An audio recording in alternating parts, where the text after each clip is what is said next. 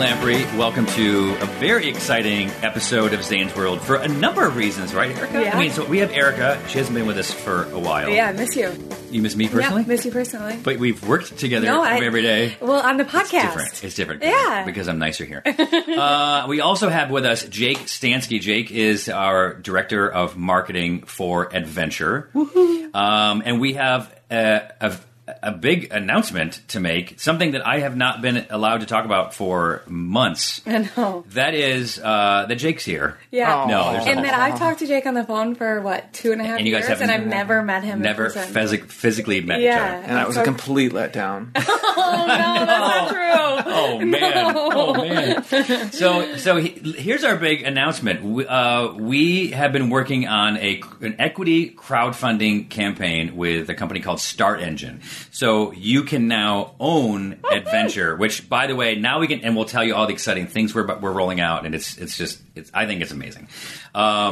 So for as little as $250, you can invest in Adventure. Go to investwithzane.com, and that will bring you to the Start Engine page. You can watch the video, and you can read all the information. If you have questions, you can ask us questions there. So go to investwithzane.com, bring the Start Engine to the Adventure crowdfunding campaign for equity, so that you can now own a part of this company and we'll be buddies. We'll be business partners. We'll be Do I know Zane? Yeah, I'm like his business partner, pretty much. That's very cool.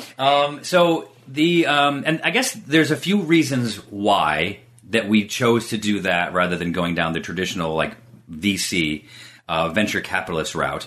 And that is so that we're a company that's been founded by the crowd. Mm-hmm. I've had 5 crowdfunding campaigns. And I say crowdfunding as opposed to Kickstarter because recently we've done a Kickstarter. We follow that up with an Indiegogo, not quite as good of a deal as the Kickstarter. And then we follow that up with our backer kit where people can add on perks and stuff like that. Mm-hmm. So, and we have an amazing group, amazing group of people that have supported us. And now this is an opportunity for people to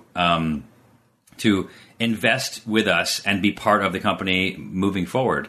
And so all right, we'll talk about the close because I'm really excited. But obviously the Ecto thing is just like the mind-blowing component of it. So our new products we have the Expedition Flannel, mm-hmm. which is, I've never been as excited about a flannel in my life. And so then I'm not talking Jake and I are looking at each other because Zane has held samples from me. Secrets. And I can't wait to see them, all the new colors and options. So and we're just really pumped about launching that to pick out the fabric makeup, which we're going with 100% cotton. We went through different makeups of fabric to see different washes and different stuff to add softness, and we finally nailed one. But the color options, I can't wait. Well, So we got just samples of fabric to nail down the fabric, but those had some good patterns. Mm-hmm. Now we have 50 to 100 different flannel patterns to pick from, and we were going to come out with 3, and I'm pretty sure we're going to come out with 50 to 100. Yeah, we like this one and this one and this one. We have a minimum. We have an order quantity we have set, but we don't have to only come out with one flannel color. So probably, which is called a colorway, and I think we're going to come out with probably 6. Mm. Oh, that's new. That's fun. 6 to 12. So we have product coming up, and the T-shirt we're really excited about. The T-shirt. Now, Jake, you tried the T-shirt. Yes, it's so soft. Yeah. Cool. I love soft. It's made from modal. Which is basically a natural fiber made from the beech tree, mm-hmm. Which adds natural breathability to your garment, and moisture wicking. So obviously that's a beech tree. So and cotton. Organic cotton, and then what are we using? What's the a little bit of lycra spandex to make sure it doesn't become a stretched out tee, and it's going to last you years through the washes. So we got to custom make that fabric and choose between that, and it's just been really cool. So those will be coming out. Those come out in a few months when the weather is cold. Mm-hmm. Backpacks are all on the way. The new hoodies are on the way. And we got hats and the knit caps and all that kind of stuff. All right. So here's what Ecto is. And again, if you go to investwithzane.com, it'll just give you more information about it. But it's our experiential, curated, transformative outings excursion division of adventure. What did I just say? Yeah. So I've gone on some amazing trips. Mel's gone on some with me. Erica, because we've had to go overseas a bunch of times. We have gone over there. We went on vacation together too. The Havasu with our husband. Yeah. Havasu. With our husbands. With my husband and then, a group of friends. Yeah. And then I think we were in Hawaii together as well. Jake, we went to Salt and Sorrel last night and had some ice cream. So you guys did the group thing together. The drinking made easy thing, right? Yeah. Yeah, that was an excursion, I call. It was a bar. Yeah, but it was still an excursion that you got to You and I went to different parts of Asia. He went and I went to the bar down the street. I'm trying to include him into one. Okay. How about you just come next one, I guess? So what Ecto is it's our excursion division of adventure where we are like curating, making amazing itineraries and trips. Once in a lifetime trips, bucket list trips to travel with an expert. I will be going to probably all of them. Yeah, because why not? Why not? And then, we'll be shooting some of them, and it's just going to be an amazing experience. And basically, I've had some, and the reason I put the T in there, so experiential, it's just having amazing experiences. Transformative, because I think for me and everyone I've talked to, Elton, our guest coming up today, that's the other exciting thing about today's podcast is Elton Castee. He's amazing. Rad. Anyone that I talk to that's traveled internationally, they can't help but be affected by it. In a positive way. Better, yeah. Yeah.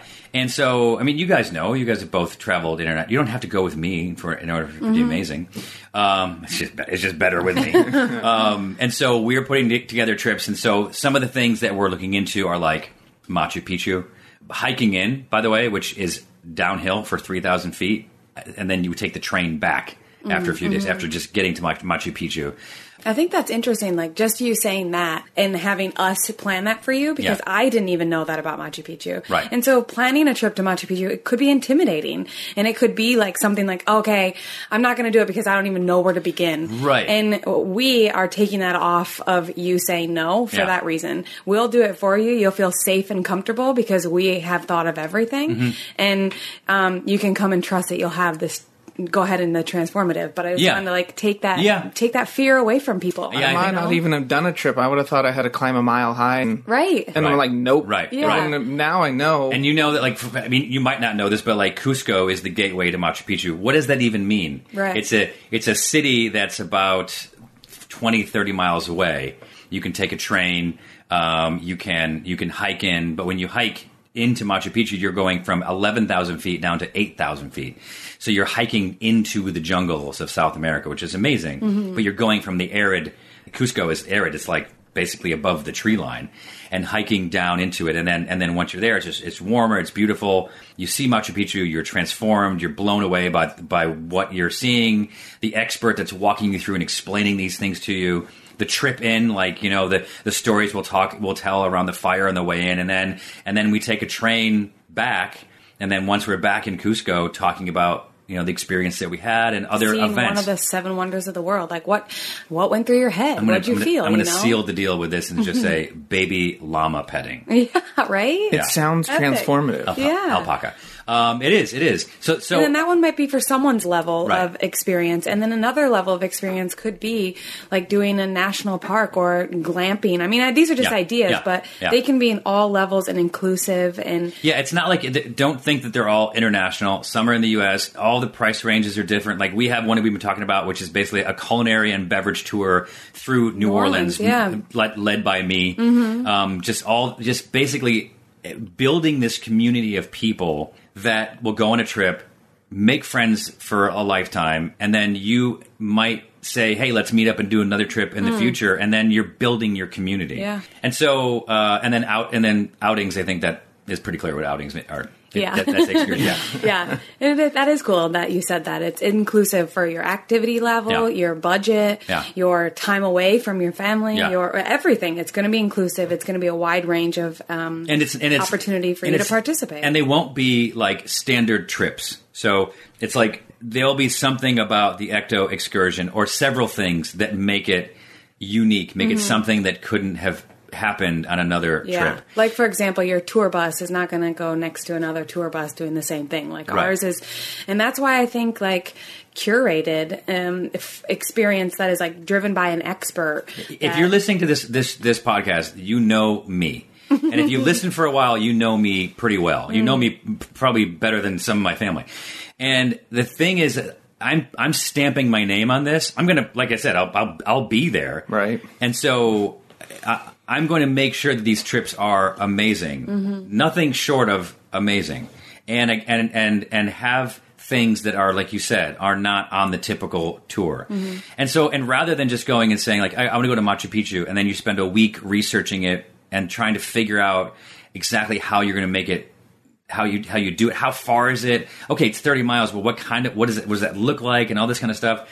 So we'll take all that away from you, the pressure of that away from you, so that you can show up and you are putty in our hands and just make sure that it's an amazing time for everybody. Yeah. And so my buddy Jim was like one of the trips, Jim the cop was telling me, I was telling him that we're going to summit Kilimanjaro. He's like, whoa, I can't do that. I got a bad back. I'm like, all right, well, then that's maybe not one that's for you. Yeah. And that's okay, because some might be for you and some might not be. But I'm going to use this opportunity for myself to cross things off of my bucket list. Yeah. And also seeing that I've been to like 71 countries, 72 if you count the Vatican, like, because I think you actually count them, but they don't have an Olympic team. Anyway, is that like, I want to take people to places that I've been. Right, I want to take you on like a beer tour of Belgium. I want to take you to like the south of France. I want to take you to places, Switzerland, places that I've been that I know are amazing, and I know people there that can make these experiences better. So anyway, and unique, you know. Yeah, well, I love that. What's exciting is I like to travel. I don't think I've traveled like that. I always have the stress of planning, right? And so this will be new. I'm 41. And I'm looking forward to doing honestly, an ecto. You don't look a day over 40 and a half. Wonderful. I'm 40 plus. Yeah. But I haven't really experienced travel like this in my life. Yeah. And so I'm eyes wide open, like, when do we sign up? Because I would just love to wake up and go one day. And not spend a month on Google. And the pressure of like, so you just took a camping trip last weekend. Yes. Had you been there before? No. And so there was a lot of unknown as far as like where you were going to... You happened to get a great camping spot by the lake. Yes. But wouldn't it have been better if and that's maybe different, maybe not. Like for someone to say like, hey, I got you. We're going to get the best spots. We're going to get like... I guess it was like a baby ecto because the person I went with kind of pre-hiked it. Got it. And so, but didn't tip too much because you don't want to pump it up. And then I'm like, that's not as amazing as you made it sound. But they did have, it was like a baby ecto. Yeah. Somebody went ahead, said, I kind of know the lay of the land. This is what you should bring, blah, blah, blah. And, the only homework I did was looked at the weather. Beyond that, I got in the car, showed up, hiked, had an amazing time. I mean, that's the same. That is basically what an ecto is. And like, look, we're not going to ruin the ending for you. We're not going to sit here and tell you everything that's going to happen. We'll just say you're going to be comfortable, all these things. We might, if we're going to do something that's extreme or that you might not want to do, like, hey, we're going on a boat, we're going to let people know, hey, there's a boat involved in this, and so you can choose to not go on the trip or whatever. So yeah, it's awesome. That gives you an idea of what ecto is, of the products we have coming out soon. Again, go to investwithzane.com to learn more, and hopefully you join us on our adventure. Now, introducing our guest, this is Elton Castee. This guy is amazing. He's a YouTuber. He's got 2.6 million subscribers, started with $600 and a crappy RV. He tells the whole story. I am interested in what he's doing, and I'm asking a lot of questions of me personally wondering how he got his success and what does that actually mean and what has he done with it. So this is my interview with Elton Castee. We'll be back in a moment with more Zane's World. Holiday tips and fun facts from Paul, Kristen, and Dexter at Total Wine & More. My friends still rave about the Prosecco I brought last year. Let me help make your Friendsgiving unforgettable. Bordeaux is one of the world's most popular red blends, made from Cabernet, Cab Franc, and Merlot. It also makes the perfect gift for your picky boss. Having turkey and all the fixings? I suggest an easy-drinking Pinot Noir. For white drinkers, try an unoaked Chardonnay. Whether you're entertaining or just bringing the wine, we'd love to share our always low prices and ridiculous selection with you this holiday. Now offering same-day delivery at TotalWine.com. Cheers! Are you looking for a great true crime series to binge? Podcast One has teamed up with WTOP to bring you 22 Hours, an American Nightmare. Check out the story of a family and their housekeeper who were held hostage for 22 hours before being killed when the murderer set the mansion on fire. It's horrible. I listened to it. It's incredibly interesting, but it's a horrible story. Then stay tuned for an exclusive Q&A with reporters behind the show about their 3-year-long journey for justice. Download 22 Hours, an American Nightmare today on Apple Podcasts and Podcast One. Like what you hear, tell your friends, and leave a rating and review. Welcome back to Zane's World. I've never been as excited to meet like a 29-year-old YouTuber as I have been, like, as I am now. It's crazy how our paths have not crossed, but maybe that's because I'm so much older than you. You could be my child. 29-year-old YouTuber. You have 2 things going on. We're going to cover all of it. One is your personal YouTube, which is TFIL, which stands for The Fuck It List. The Fuck It List, which is way better than a bucket list because there's a lot of buckets. Anyway, and then you also have your For Sparta, your nonprofit that we're going to talk about. So both, it's amazing. My only thing is I just wish that I had the 19-year or 18-year head start that you have on me for what you're doing, because we're doing very similar things. Let's just start with, TFIL. Just how did it start? I know that you started with like a few $100 and some buddies, and well, it started a little bit before then too. Okay, because the way you say you wish you had the head start that I have on you is how I feel about all these like 14-year-olds. I know that have a head start on me. I know, Now I started on Vine. Okay. Right. Okay. Yes, I think I was like the 25th or 26th person to hit 1 million followers on Vine. Okay. So I was there really, really early. Doing 6-second videos? 6.56 seconds. And what were you doing in those that was so interesting? The ones that really got me kind of firing were these like obnoxious like public pranks. Okay. So the big thing for me was this thing called the mall cannonball. So I'd find like a giant fountain in a mall, and where people were sitting next to it, I would cannonball into it. I love it. And then I got banned from every single mall in Orange County for a year. For only a year. Yeah. You know what? He'll grow out of it. We'll let him back in a year. Yeah. And by the way, do they have like those cameras that they have in Vegas where they could actually see you coming? Like your face shows up, but there's an alarm. Like, would they actually know if you came into the mall? They would, because the reason I found out I was essentially wanted by the mall security. Yeah, I love it. Was because someone who worked in the office sent me a picture of my face on like the security wall that was like, if you see this person, call the police. Oh my God. So they were looking for me for a while. I wonder how many like other people that look like you they kicked out or they approached. Get out of here. I'm not him. No, I am. It's funny, and we didn't even talk about this. I started doing something like that when, I was probably about 25 or whatever. I was making like hidden camera stuff. Yeah. And we would do like hidden camera stuff in public. So for example, one of my buddies, he was like juggling on the promenade without a permit. And he was juggling, and he was using those. He couldn't juggle, but it didn't matter. So he lit the things on fire. And so he was like a stunt guy. He had a burn suit on underneath, and he had like gel on his neck. Well, you wouldn't know if whatever. And he was starting to juggle, and he was like turning to light it, and he kind of put his arm over and lit his like flannel on fire, and so he was all of a sudden like now engulfed in flames, and then dove into a fountain at 3rd Street Promenade. We have a lot of weird. I started at 25, and one of my first videos was me doing an obstacle course in my backyard out of those foam pool noodles. Oh yeah, I lit the whole course on fire, lit myself on fire. Wait, what did you light on fire? The pool noodles? The pool noodles. Oh my God. Yeah, it's like it was really stupid. Okay, we didn't realize like how quickly and how high it would burn. I was gonna say like, and then they start to melt and stuff. Yeah, they would melt and then they would ember off. But the same thing, we found out that if you take spray adhesive and you spray it to a jacket, you can light it. Yeah. And it like was like the shitty version of what you guys are doing. And you tell me if you had this problem with friends. So at that point, I didn't know anybody but besides the people that I knew, if that makes any sense. And so I would have like buddies shoot things. And my whole thing was, I said, just be inconspicuous. And at that point we had like the camera with a little tape in it that you flipped out the side. Yeah. You even know what that is. And like I've heard of it. Yeah. And so they would stand there, and I'm like, just stand there either like up high or hold it down by your waist and just keep an eye on it, whatever. So I had one buddy, Steve. Anyone who listens knows my buddy Steve McKenna. He's a genius, whatever the opposite of that is.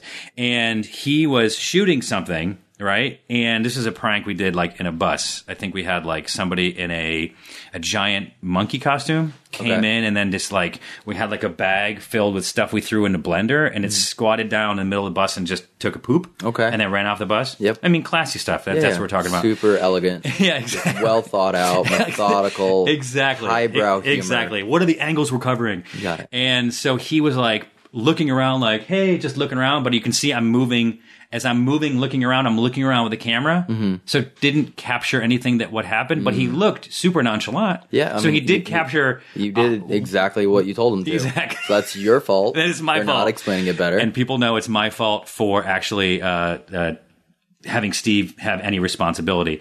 I don't even know who he is, and I know not to trust him with anything. now you know better. You don't even know him. I just hear the name Steve, and I know I'm not trusting you. I can't even. This is a lesson that I have not yet learned. So starting off, what were your technical? I mean, was it one technical issue after another, figuring out how to capture those things, or no? Because Vine, when Vine first started, you had to record in-house in Vine, and you couldn't even see what you had recorded until you had posted it. In the very early days, you would hold down the screen with your thumb. Yeah.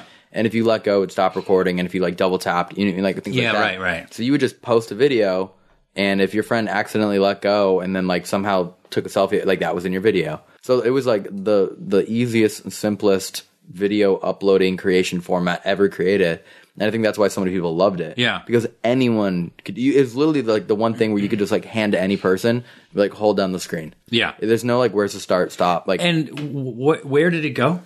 Vine? Yeah. They made some internal business decisions that ended up just spiraling it downward really quickly. Really quickly, right? Yeah, I think the platform still could have been one of the most dominant video sharing platforms in existence. Yeah. Like they were getting a lot of traffic, and it was really super easily like digestible in that you'd watch one, you watch another, and you just kind of go through. If you didn't like it, don't worry, it's going to be over in 5 more seconds. Yeah, exactly. And then there was just another one. You just move your finger 2 inches and you had another video, another video, and like it was, and people still today like watch these like 30-minute long Vine compilations. Oh my god, which is insane. And it's 300 videos, like ones that have cats in them. Yeah. So you have over 1 million. How many did you end with at your peak? I think I was just under 1.5 million. Okay, so then you decide. Or they decided for you that you're leaving that platform. Yeah, I saw the platform was declining. I saw the escape route. I was like, this isn't going to get better. And the escape route was over to YouTube? It was to Facebook. Okay, got it. And then I went to Facebook and I started doing sketches. And then I took all of my Vines and used that to make compilations.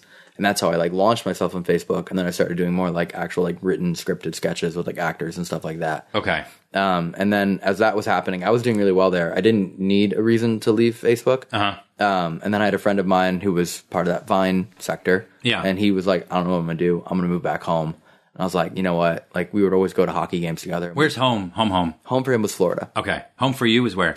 Home for me is Long Beach, Orange County. Okay. That's where I consider home for me. Okay. And then, so I was just like, dude, like, why don't we do this channel together? I originally pitched TFIL as a TV show to MTV. Okay. It was essentially supposed to be like 3 friends that want to do these crazy activities, and then on the way to the activity, they would have a prank challenge, and whoever lost the prank challenge had to pay for that activity. Sure. So that was like the whole concept of the show. Did you actually get to pitch it? I don't know. I had a team. I didn't know better, man. Like, okay. I mean, I'm not like part of this. No, yeah. I had a team that was like, oh yeah, we're pitching it. They said it, went all the way to MTV, and Viacom was like looking at it, and then it was just like. At the end of the day, it's a yes or no. Yeah, like it was just getting confusing, and I was like, I just want to do this. Yeah. And then that's what it was. I partnered up with my buddy Heath, and we borrowed a friend's motorhome that was like the scariest piece of shit vehicle I've ever driven in my life. That's awesome. So you started here? Yeah, I started here. I'm sorry, in LA. In LA, yeah. Yeah, so we started in LA, and we had a 30-day plan. We were going to post every single day for 30 days. And we're like, all right, we'll start in San Diego and then make it all the way up to Seattle. And as we started realizing, like, when you're in a motorhome, there's so much more to do than you ever realize. We never made it past, I don't even think, Sacramento. Is that right? In 30 days, yeah. In 30 days, because we would just, like, go and find... We'd never been golfing. Yeah. Like, let's go golf. We don't know what we're doing. And, like, we never floated on a river. We floated on a river. We would zipline course, and, like, we went to a winery. And so this was all on the Facebook. No, this is all on YouTube. This is how we started a YouTube channel. Oh, this is a YouTube. Okay. Yeah. All right. Got it. So Facebook to YouTube. Yeah, I completely abandoned Facebook, started a YouTube channel with my buddy. So you're not doing Facebook? I haven't posted on, I still have like 450,000 followers on there. I haven't posted on, I think, 3.5 years. Okay. Yeah. That's sad. Yeah. Is it? I don't know. No. I don't know. I'm not one of those people where I can keep up with like 7 different social media platforms. I feel you. So now it's you are introduced as being a YouTuber. Yeah, essentially. Yeah. And so now your YouTube channel, is it TFIL? I mean, I've watched it, just didn't pay attention to what the... No, that's fine. That wasn't disrespectful to say. Well, I didn't know if it was spelled out or did you get the acronym? No, it's TFIL. TFIL. Yeah, and if kids ask, it's the fun in life. Got it. You know what I mean? So Got it. If we're talking to a parent with their kid, it's like, oh, what's your channel stand for? It's like, oh, I love it. Just, you know what? Let them watch. Let the kids watch. Exactly. There's no swearing, obviously. Okay, and so with that, right now you have about 2.6 million subscribers, growing daily. Yeah, doing pretty well right now. And so you post every Wednesday and Saturday. Yeah. And what is the content that you're looking to post? Okay. I get, here's my real question. When you're out traveling, it's like, it's easy to get content. Yeah. You know what I mean? And when you're back here in your place, like, it's like, do I have to go out and be exciting? Or do you not post that stuff? Do you just post and you're just sort of posting the stuff that you shot while you were out there and you're just processing it when you're back here? So the answer I'm about to give you is the answer I wish I had for myself 2 years ago. Okay. We used to forcibly force ourselves to travel to get content. And then when we were home, we'd realize, we're about to go into a lull. And we would kind of like makeshift videos. Yeah. Like we hired like a fire breather stunt person to come to our backyard and teach us how to breathe fire. Okay. Or like we hired like a silks person and we'd go to like a park in North Hollywood and like film there. We'd always like have to figure out videos in those lulls. Yeah. Until I realized, well, wait, I can just go out for 7 days, plan my videos really well. Right. Tell everyone not to post anything about it so no one knows when they're filmed. Right. And then that holds us over. So that's what I do now. Got it. So now I'll do a 7-day trip and that essentially holds me over if I get 10 videos for 5 weeks. And then every 5 weeks I do another. Smart. Okay, yeah. Because that's the problem. So with Instagram, that's where I have my sort of strongest, not my biggest following. My biggest following is on Facebook, but I don't know what to do with it anymore. So now I'm mostly engaged with Instagram. When I'm out there traveling, it's great. That's the stuff people want. But it's like, I can be like, I was in Oregon and I'm there for the first day and I post and they're like, oh, that's awesome, Oregon, whatever. And I post another Oregon picture, even though it's an amazing picture. Yeah. And then another one. And then they're just like, we're bored, move. You know what I mean? Like, they're just like, move on, go do, you know, they don't say that, but the likes and all that kind of shit just stops. Yeah. And I was doing a, Zane's World, this podcast was originally a YouTube channel. And I had signed up with this company, this really big production company that was starting a digital division. And they said, hey, look, you got a big following. You do these videos. And we kind of came to an agreement. I'll go out and shoot them. I'll pay to shoot them. I'll travel. I'll do whatever I need to do. They'll do all the post and then they'll do the posting and all that kind of stuff and just make sure that all those things are maintained. And I did it for a calendar year and I didn't make a buck. And they thought that they had all of the contacts. They're like, hey, if you do this, we'll go out and we'll be able to get you all kinds of, I think they maybe use the word fuck you money. Yeah. And, because, we'll get your following on there and all that kind of stuff. So I took trips to Europe. I went because I had some fans at Facebook. I actually get a tour of actual Facebook, like the roof there and all that kind of stuff and Google and all that kind of stuff. But it never really translated. And at the end of it, I was like, I can't afford to do this. I think I spent probably $60,000 that year just on like travel to shoot this YouTube thing. Yeah. And I know like in my head, like if I would have continued, it would have worked out. You know what I mean? But at what point? And the other thing is like, I'm 47 and you're 29 and what the majority of what's your demographic of your viewers, your subscribers? If you look at my analytics, it says that I am predominantly in that 18 to 24 window. Okay. But I know that to be incorrect because when you set up on a YouTube channel, you want to say you're over 18 so it doesn't block out certain content. Got it. So I'm pretty sure that I'm like 45% 21 and under. And then obviously the remaining being 21 and up, which is a significantly vaster audience. Do you think that, and you're not going to have any problem with honesty, do you think that I'm too old to have a YouTube channel? No. What was the issue? Probably just your team overpromising and underdelivering and not having the experience to distribute it properly. That sounds like someone who's been through that shit. Yeah, I mean, the thing is, like, when you say you make $0, that makes absolutely no sense to me whatsoever. Right. Because, like, the thing is, I'm polar opposite spectrum of you. So you probably come in things from a more professional aspect. Like, the fact that you've toured Facebook won't even let me through the door. Got it. Like, YouTube doesn't care. They have a mall there, so you would not be welcome. Yeah, exactly. Like, all these, like, different, like, I've never been invited to, like, the Twitter headquarters or Instagram or even, like, YouTube. Like, they don't even answer my emails anymore. Yeah. Yet I definitely do not lose money. Mm-hmm. You know what I mean? Like, I found the opposite problem. Where does the revenue come in from? YouTube. So just from ads and stuff like that? Yeah, and then also brand deals. So then you do the brand. Yeah. What does better, the brand deals or the revenue from YouTube? I would say revenue from YouTube, just because I can rely on it. It's consistent. I know I'm going to have that. I know for a fact that when I design a video, I can look at it and say, okay, this video is going to get X amount of views, which equivocates to this amount of money, which means I can spend this amount of money and still at least break even if, like, all hell breaks loose and the video tanks. Right. Versus, like, brand deals, I tend to get them very, because I pre-film so far in advance. Right. Sometimes they don't work out, and I have to look out for the timing for the guaranteed revenue, which is YouTube. Got it. And not hold out on a schedule for a brand. So brands obviously pay more per video. Right. But the consistency of it is, like, something I'm not willing to, like, gamble with. How do you find those brand deals, or did they mostly find you? It's a little bit of half. So, like, for the most part, I tried doing outreach for the longest time, like DMing companies and, like, things like that. And it's just like, it would never, they don't take you seriously. Right. You know what I mean? Because, like, if the fact that, like, you're DMing them, I didn't even know for the longest time that, like, when you go to work with, like, a brand, you don't work with the brand. You work with the agency, and then you work with, like, the agency's agency that they hired to delegate to the digital. I didn't know all those steps. Right. So every once in a while, I'll get, like, an email from, like, a Russian gaming company, which is, like, that's a real, very common thing. Okay. And then sometimes I have, like, other people that have, like the rights to essentially pitch me. And if they bring something to me, then cool. It's like, it probably, like, at least for me, it works better if someone hears about me and comes to me, because then at least they know who I am, as opposed to me reaching out and having to say who I am and what I do, and they're just like, why haven't I heard of this guy? Whereas if they come from the other side, it just works out. But then what do you do? Just sit and wait for them to happen, you know? So all right. So what do you think is the secret to like getting? I think I know it, but I'll ask you. What's your secret to getting to having 2.6 million subscribers? Well, if you think you know it, then why don't you answer? I think it is you have a bit of an old soul.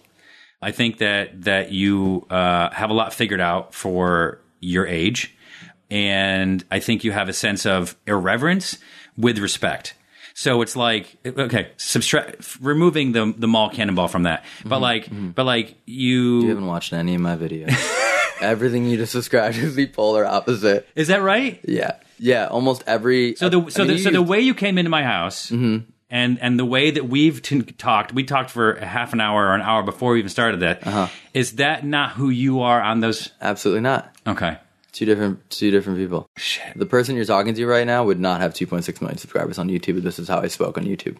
Got it. You know what I mean? Yeah. It's like you have to perform. You have to perform, and like, granted, I can turn into that person. Right. If you want me to start talking like that person? No, because I'm afraid. I mean, I can totally do it. No, I'm afraid of him. You mean I'll poke fun of you and I'll instigate things out of you. Like, that's what my on camera persona is. But then I stand by what I said. But from you knowing, you get it. Like you're seeing the big picture, and you're understanding. Like, because again, we talked about this before we were recording.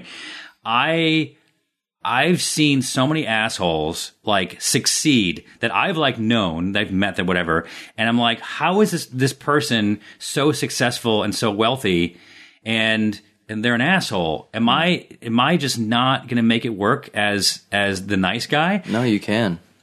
You can't. You can. You absolutely can. But I see who you are. Okay, so.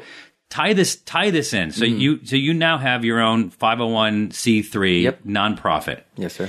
And don't say sir, because I like this guy. Sir. I like this one. Yes, sir. I like this guy. So you did you get your oatmeal? Zane, do we have to wrap up so you can get the early bird special? So you traveled the world, and how many countries have you been to? Have you figured it out? 16, not that many. Okay. You just spend a lot of time in one place. Yeah. And so you've seen the shit out of 16, a lot of of what each country has to offer. A month in New Zealand, 3 weeks in Thailand, like 3 weeks in Australia. It's not like 2 days, 48 hours. Like even if I do like a layover, I don't count it. How close did you come to getting arrested in Thailand?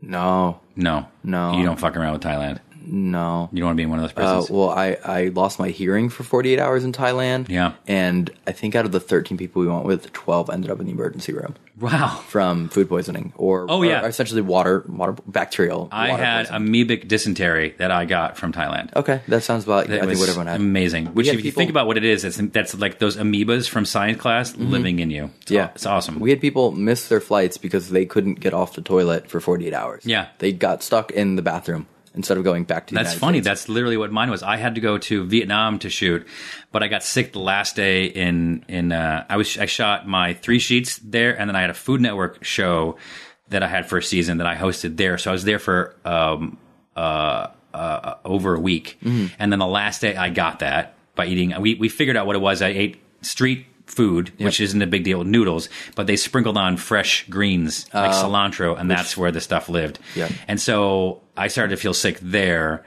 When I got to Vietnam, I had 2 IVs and like medicine, and between my shoots where I'd have to sit here and like talk and have a drink with somebody, I'd be on the ground in the fetal position. But you didn't get sick. No. Of the 12. No, I did. Oh, you were one of the 12. I got sick. Okay, I didn't get hospitalized from the food poisoning. I ended up going to the emergency room because I went scuba diving for the first time ever, and the instructor like didn't care. And I was like, "Hey, dude, like we're diving, and I think you're only supposed to go 7 meters on your first time. We were like 13 meters deep, and I was like, dude, my head feels like it's gonna crack. Like this." He didn't even teach you how to equalize and stuff. Yeah, well, he did, but like apparently, I found out later. I have like a eustachian tube blockage and I can't equalize. But he was like, just keep going. Like he didn't want to turn back. He was like the only guy for our whole group. And we ended up going down like 17 meters. And when I came up, I took my mask off and my mask was full of blood. My ears were bleeding. Stop it. Yeah. And then I think it was like I could... Did you stop to equalize? I tried as much as I could and it would like feel a little bit better, but then it would hurt more. And I'm the type of person where like I'm not going to make my whole friend group like stop having fun because of it. And I didn't know. I was like, oh, my head just hurts, I guess. I don't know. It literally felt like my skull was like cracking. And I just kept going and kept going. And sure enough, I came up and then I did another dive after that. That day? Yeah. Well, that was our first of 3 dives of the day. I did number 2. I didn't do number 3. Got it. Okay. And then sure enough, like the next morning, I'd never go to the hospital. And I woke up and I was like, hey man, can't hear. And what happened at the hospital? He went in and he looked at it and he was like, yeah, your inner ear had basically swollen up so large that it was completely blocking off the ear canal. So my left ear was like completely swollen where nothing could pass through it. And did he give you like an inflammatory or something? Yeah, he drained it. Wow. He drained it because he was afraid it was going to keep going into a point where it would burst. I don't know. Yeah. And then, When you say drain, did he pop it? He put some kind of syringe in it. Like, dude, I don't know. It hurt? By the way... it felt better than it felt. Yeah. And then he gave me some like crazy like Z-Pack type like anti-inflammatory, whatever it might have been, to nuke my system. And you had to stay out of the water for a week or so? Oh, yeah. I mean, I wasn't going back in the water. Yeah. Alexa isn't the only one with breaking news. Make sure to hang around at the end of this podcast for the latest breaking headlines on the AP News Minute.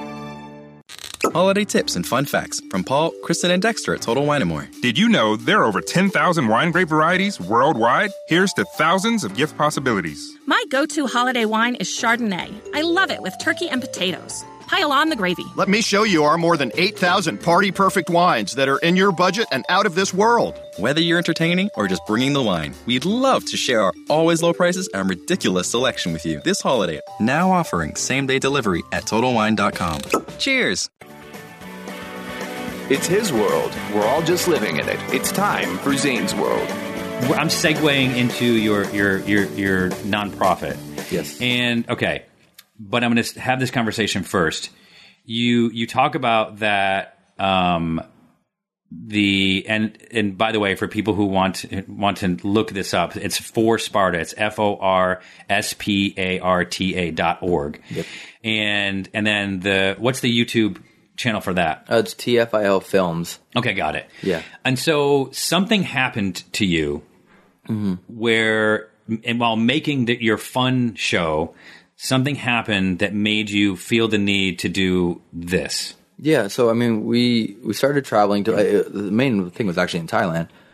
We started traveling. We're kind of ignorant kids. Like I'd never left the country until I was 26. I never left the country until this channel. Wow. So my first time leaving the country was New Zealand. So like I really didn't know much about the world in general. Yeah. And we went to Thailand. We went to this place called Tiger Kingdom, which sounded super cool. It's like, oh, you get to touch a tiger, you get to pet a tiger, you get to like take a picture of the tiger cub. Got it. We're like, all right, sounds cool. But all of us are like, that doesn't make sense. Like, there's no way they have 40 trained tigers. Right. Like, that doesn't. And where was this? This is in Phuket. Phuket, Thailand. Got it. It didn't make any sense at all. And then we started doing some homework, and it's like, oh, they pump them full of morphine. We had a huge dilemma because we had a huge group of 15 people there, and then I think 11 of them were like, we're not doing it. And then I convinced my team, and I was like, let's go in and do it, but under the premise that we now understand what this place is, and we're not here out of enjoyment. We're here because we want to actually like showcase what it really is now that you have the prior knowledge of why this is happening, right? Because if we would have gone into it without ever disclaiming like, hey, they're drugged, everyone would be like, holy shit, it's so cool. Right. But when you see it and you already have it planted in your brain that, oh, these animals are completely aloof, they don't even know what's going on, it creates a completely different type of video that instead of becoming like people, it's crazy because the video did very, very well. Would you be, okay, so you went under there with the premise of enjoying yourself, and you fully intended to when you talked to them about going and shooting in there, right? Yeah. Did you need to get permission to shoot there? No, Thailand doesn't care about because, it. But you're just a tourist as far as they know, and people are shooting videos. Yeah, and we're not running it with multi-cameras. Right. We had a Canon 70D. Yeah. Like one $700 camera. Yeah. That looks like any other tourist. I mean, it is. Like, yeah, it's right. the most common tourist camera you can have. We just went into it. We went into it with the premise, and like, we kind of like explained it, and we walked through, and like we're literally like, this shouldn't be possible.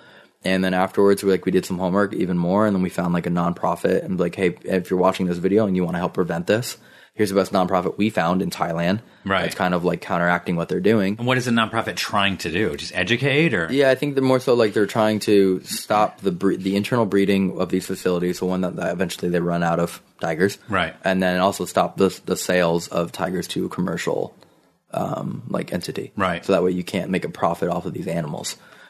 Which is exclusively what they're doing in China. I mean, obviously there's like global, which is like stop animals from going to circuses and things like that. That was our first encounter of like, holy shit, this world is fucked up. Yeah. And that was like the smallest little dose. And then we started going to other places like Egypt, and we'd see like how they live. And let me ask you a question just about the tiger thing. So you said you had 15 people. Yeah. What were the ages of those people? We're all between, I would say, low end was like 25 and high end was probably 29. Okay. Did you guys all unanimously feel that what was happening there was bad? Or was there anyone in the group that was like, hey, it's not a big deal, who cares, they need to eat, that kind of a thing? If there wasn't one that felt like that, they didn't express it. Okay. But yeah. Because one of the things that I have found in my travels, and I've been to 72 countries, but a lot of them are European and all that kind of stuff, and it's just there's not really much different. But when you go into these, I guess third world, or now they call them developing countries, you have these people that are trying to feed themselves in a country that maybe doesn't have enough resources for that. There's no, slowing down reproduction, and there's just more and more people. So people, in order to survive and feed their family, which is like the number one instinct for a person, right? Is your survival, and then survival of of things and people you care about. That like people, they just start doing things that maybe they at one point were morally against, but then they've just convinced themselves that it's not a big deal because they need to eat, and then they just do these things. And so one of the number one things that I think is the issue is people exploiting, over exploiting the animals and the environment. Like, and again, I just think generally I've seen that the world, people are generally nice to each other. People generally care about enjoying themselves, caring for their family, spending time with people, being social, that kind of thing. I think I'm just getting in my agenda, but like the government, the politics is a completely separate thing from who the people are. But underneath that, there's this selfishness where people just want to take care of themselves and things that are important to them, and are not looking at the repercussions of what they're doing, or the future for their kids or their grandkids. And so I think it's something with the tigers. I know that was a mouthful, but like it feels like that's something that you kind of got like a dose of from that. Do you feel like what I just said is accurate? Yeah, I mean, I think, for me, it's perspective. Yeah. That's all it really is perspective. It's like, we have, I don't know how many cows we have. We have a significant amount of cows. No one seems to really give a shit about the cows. Right. Because our culture is just ingrained to be like dogs and cats are dope. Yeah. Cows and chickens are resources. Right. And that's how people in other countries view elephants. Right. Or tigers. Or dogs and cats. Or dogs and cats. Yeah. Exactly. It's your perspective. It's the way you're raised. And that's it. It's like their entire lifestyle. And then like we get offended when we're like, oh, you don't live your lifestyle 8,500 miles away from us with a completely different language and completely different political system. And, and you don't think the same way. Like, and then we get offended by it. It's tough sometimes to just see those. You know that so obviously like we were pretty shitty back yesterday? Yeah, I was gonna say like tomorrow. But believe it or not, we were even shittier before. And two like amazing facts are there used to be trees from the East Coast to the West Coast. And in traveling through all the people that have gone through them, every single tree has been cut down. So people don't realize this. If you see a tree, the likelihood of that tree being an old growth of something that's been around from before, people went through and raised the whole country. Yeah. That like there are like probably 5 to maybe 10% of these old growth forests, but generally speaking, we've gone through and cut down every single tree. Yeah. And then to the point where there's not any left, and now they're planting and all that kind of stuff. The other thing is there would be these trains that would go from from the East Coast to the West Coast, and they would go through buffalo plains, and they would have a car where you could go there, and the guy would give you a gun, and you could shoot the buffalo as you're driving through. There's nobody going and collecting the buffalo. There was nothing to be done about it. You were just target shooting buffalo, and you would drop them there if you were a good shot or lucky or whatever it is. Yeah. And then you just go on your day. And we were apparently fine with that. Yeah. So I think that's like the one thing that's changed for us, or is continuing to change, or hopefully is changing, is like education of why we're not doing that. Yeah. And laws. Yeah. About to see that happen with the Amazon. Yeah, I mean, Brazil doesn't see the Amazon as like as a need to supply the globe with air. They're like, these are our natural resources. Yeah, our GDP needs them. Yeah, we need the wood, and more so, we need the space for cows. Yeah, and they actually are. It's funny. You want to think that the Amazon is better off than it was 10, 20 years ago when you started hearing about it, like people, organizations, against it, whatever, save the forest, save the rainforest, that kind of thing. It's actually worse now than it was before. Yep. They're cutting down more forests now than they were before. All right. So you've seen this kind of stuff. And so now you guys have dedicated, yourselves to continuing to make these funny and irreverent videos, but also make these pretty heart-wrenching videos. So let's talk. So anyway, I'll stop talking. You tell me about what those are. Sure. Yeah. So I had a second channel that had 900,000 subscribers on it. And that was like my personal channel. I just messed around. I did pranks, whatever dumb kind of things it was. And I let it sit for a little while, and then realized like, well, we have the potential. I know enough friends that have like a skill set in research and videography where I think we could probably make a really unbiased. That's the main thing we want to go into. We want to go into every situation completely neutral. We're not trying to go in with an agenda and push one thing right or wrong or left or right, whatever. It doesn't matter to us. We just want to take topics that we either feel like are current and kind of important, or just like nonprofits we want to work with, or anything of that nature that we can kind of help support. So we converted my personal channel over to TFIL Films, and then that was paired with me formalizing a 501c3. Was that difficult? Not that difficult, based on the classification that we went into and the way everything's funded. Okay. Like if you're trying to do like a Habitat for Humanity, something with a more grandiose scale, but the way ours is operated, which is essentially we're just creating educational films, it's a much easier classification to get into. Okay. We rushed it, like the fee and all that stuff to get through because we thought we were going to launch way faster. But I think it took us like 14 business days. Okay. But it happened right during the government shutdown, so it ended up actually taking... I see. It would have been like 60 business days, something like that. Oh, okay. So we set that up, and I worked with a friend of mine from back home who actually helped start TFIL Normal to create some documentaries. And we've worked with Border Angels, which is essentially a nonprofit that helps increase the survival rate of those those that have crossed the border. They discourage people from crossing the border, but they know that people are going to anyway, and their job is to make sure that the people that are going to anyway at least don't die of dehydration or starvation or get abducted or things of that nature. Right. So we went out and worked with them, and we did one of their water drops. We actually walked the whole border. We talked to Border Patrol. We went to one of their migrant shelters in Tijuana. It's literally the northernmost point of Mexico in terms of proximity to the U.S. border. Yeah. They're literally migrants who are trying to get in the United States, sleep, and they, through their window, see San Diego. Right. You're looking right at it. We interviewed all of them.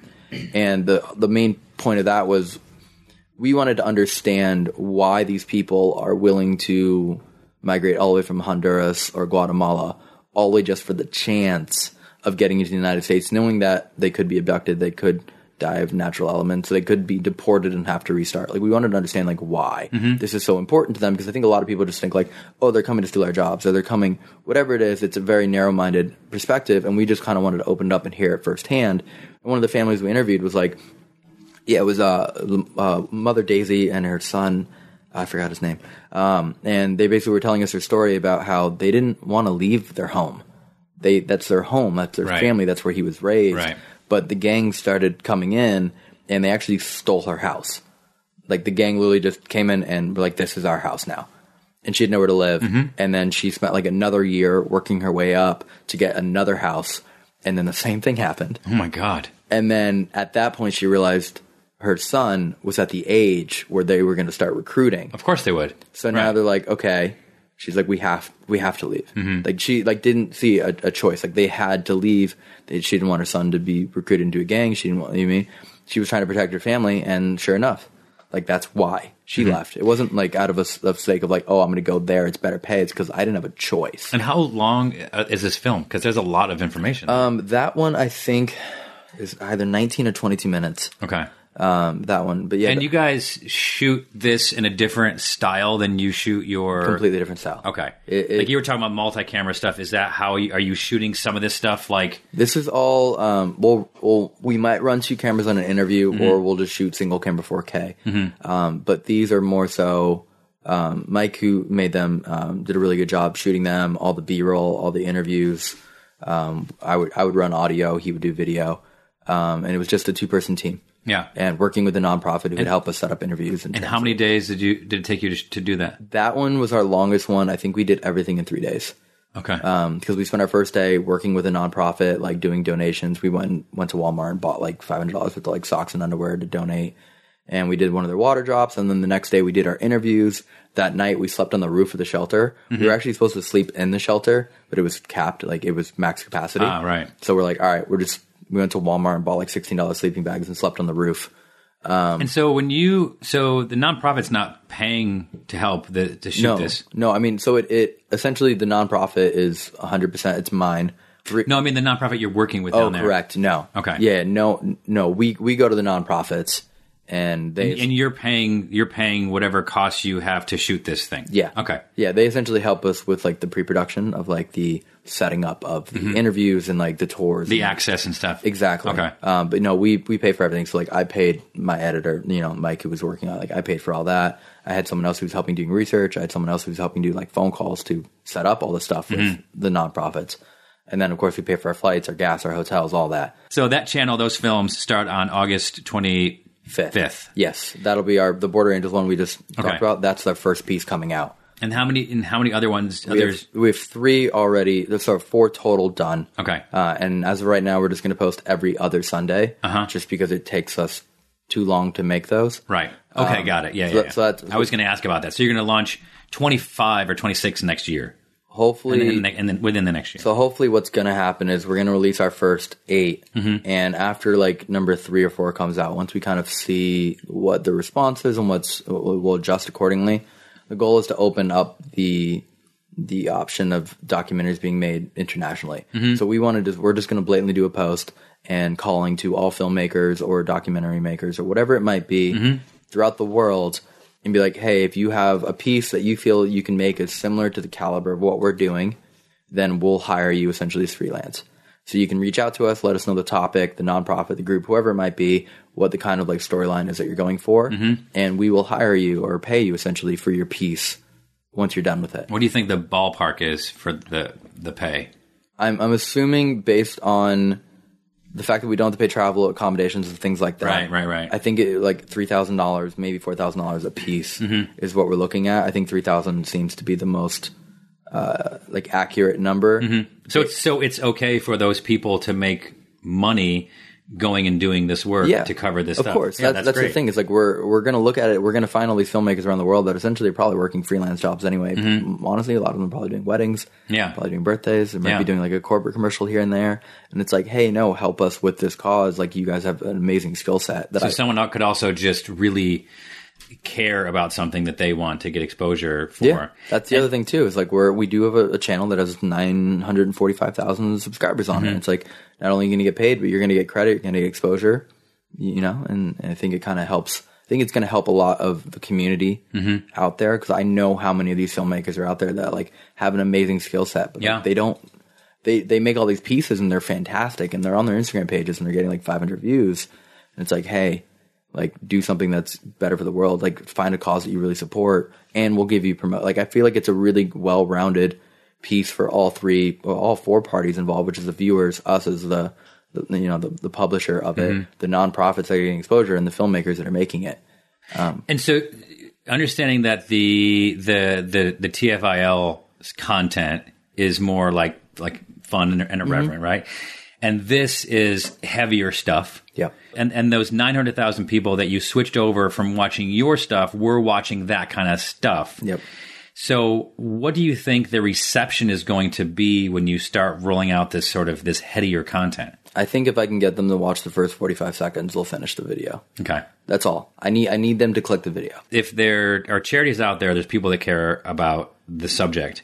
And if it's done in a quality way, then I guess people are going to sit there and not only watch it, but want to see more of it. Yeah. I think the hardest part that my videographer editor friend that I started with had with me is that I would make him change the introductions to these pieces to a very specific thing that he doesn't necessarily want to do, because he comes from the world of traditional documentaries, right? Where you have 90 minutes to build out your story. Right. And I'm like, no, you have 20 seconds. You have 20 seconds to wrap every single person in and drill all this information is to like basically I was like, you need to treat every introduction to these pieces as if it's like an action movie trailer. Or like a Vine. Yeah. You need to snag people's attention. I mean, not even snag. You need to just grab their attention and bring it in and make them feel like what they're about to watch is going to change their world. And frankly, like, that's how we treated them. That was like the hardest part, because of that perspective. Is like, I am on YouTube. I'm not coming into this as an accredited filmmaker. I love how you called me out for not watching any of the videos, but because I was watching I went and looked at the TFI. I'm not going to explain myself. You got me. It's okay. You can. And the funding for all this comes from you. Yeah, from me. And if people want to donate, because forsparta.org will be a place where someone can go and see all those videos, as well as at the YouTube channel, right? Yeah, exactly. So forsparta.org will be the hub for kind of like the overall message and plan of what we're doing, who we've worked with. It'll also have the videos that we've already done previously through TFIL, and then of course all of our documentaries as they come out, and also has our donation link on it.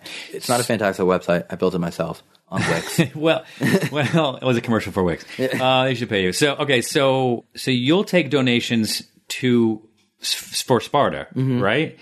But you'll also, in each one, be showcasing a charity. Correct. So at the end, if I watch something that resonates with me, and I feel like donating, I'm probably going to give money to the charity that you spotlighted, as opposed to you guys, right? It doesn't matter to me.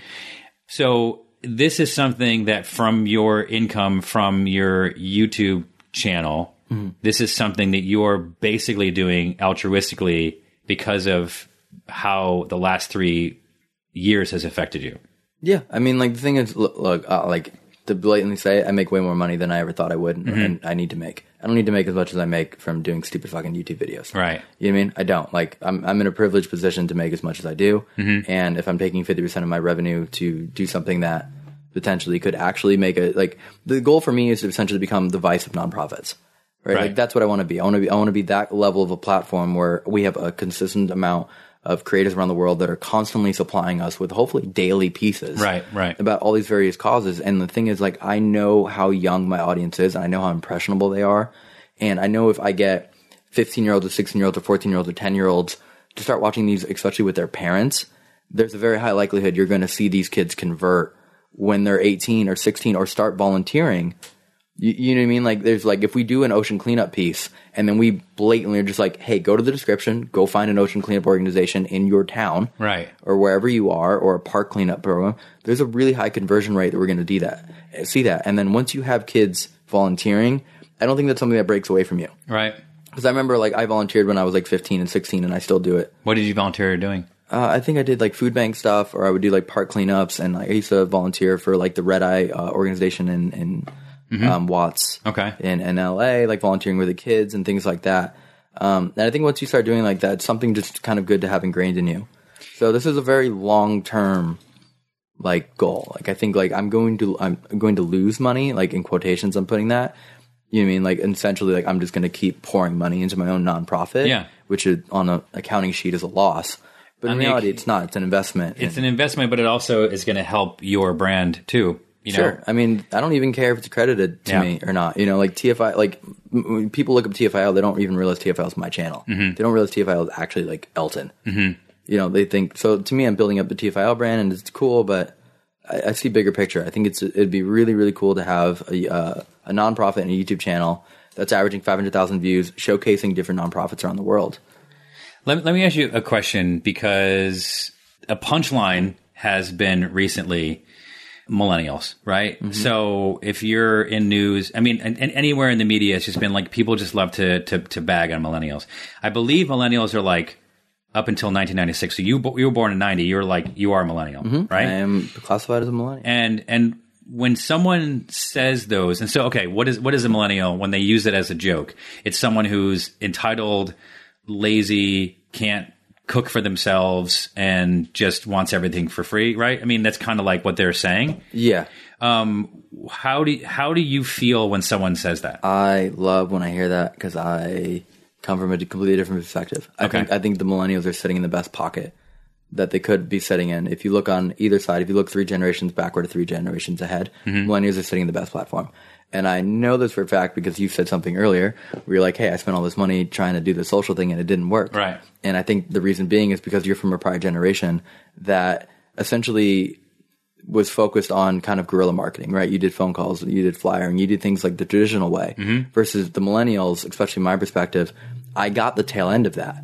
So I understand the importance of a handshake. I understand the importance of like a first meeting and eye contact and flyering and like word of mouth and speaking to people like traditionally. But at the same time, I was at the cusp of the breaking of the social media end of things. So I also understand how to utilize social media. And I think like if you're sitting in that pocket, you're better suited for what's coming up ahead while still having the respect of the way things used to be done when it really did matter, when face-to-face interactions really did matter. Let me ask you a question. Do you use punctuation when you text people? Yeah. Okay. That's really good. It's like, I don't do like you when you do voice to text and you're like, blah, blah, blah, period, blah, blah, blah. I don't do that. Okay.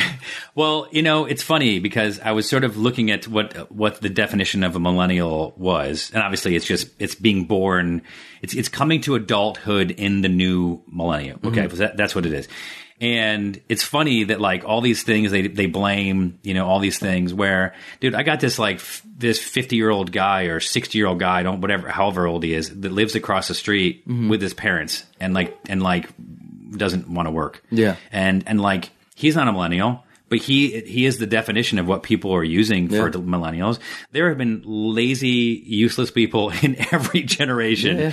The only thing is like, you know, when there was a time when if you weren't in college, you were drafted into the war. Okay, that was a pretty hardened group of people. Yeah. But if left to their own devices, if there wasn't a war, you know, there would be a lot more lazy people? I would imagine. Yeah. It's a generic term that's like accredited to like the linear time span, which I don't really think matters. Right.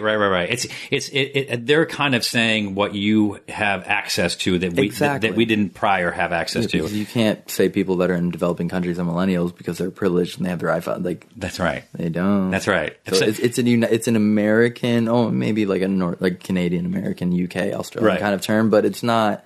it's not a global term. It's right. an idiotic.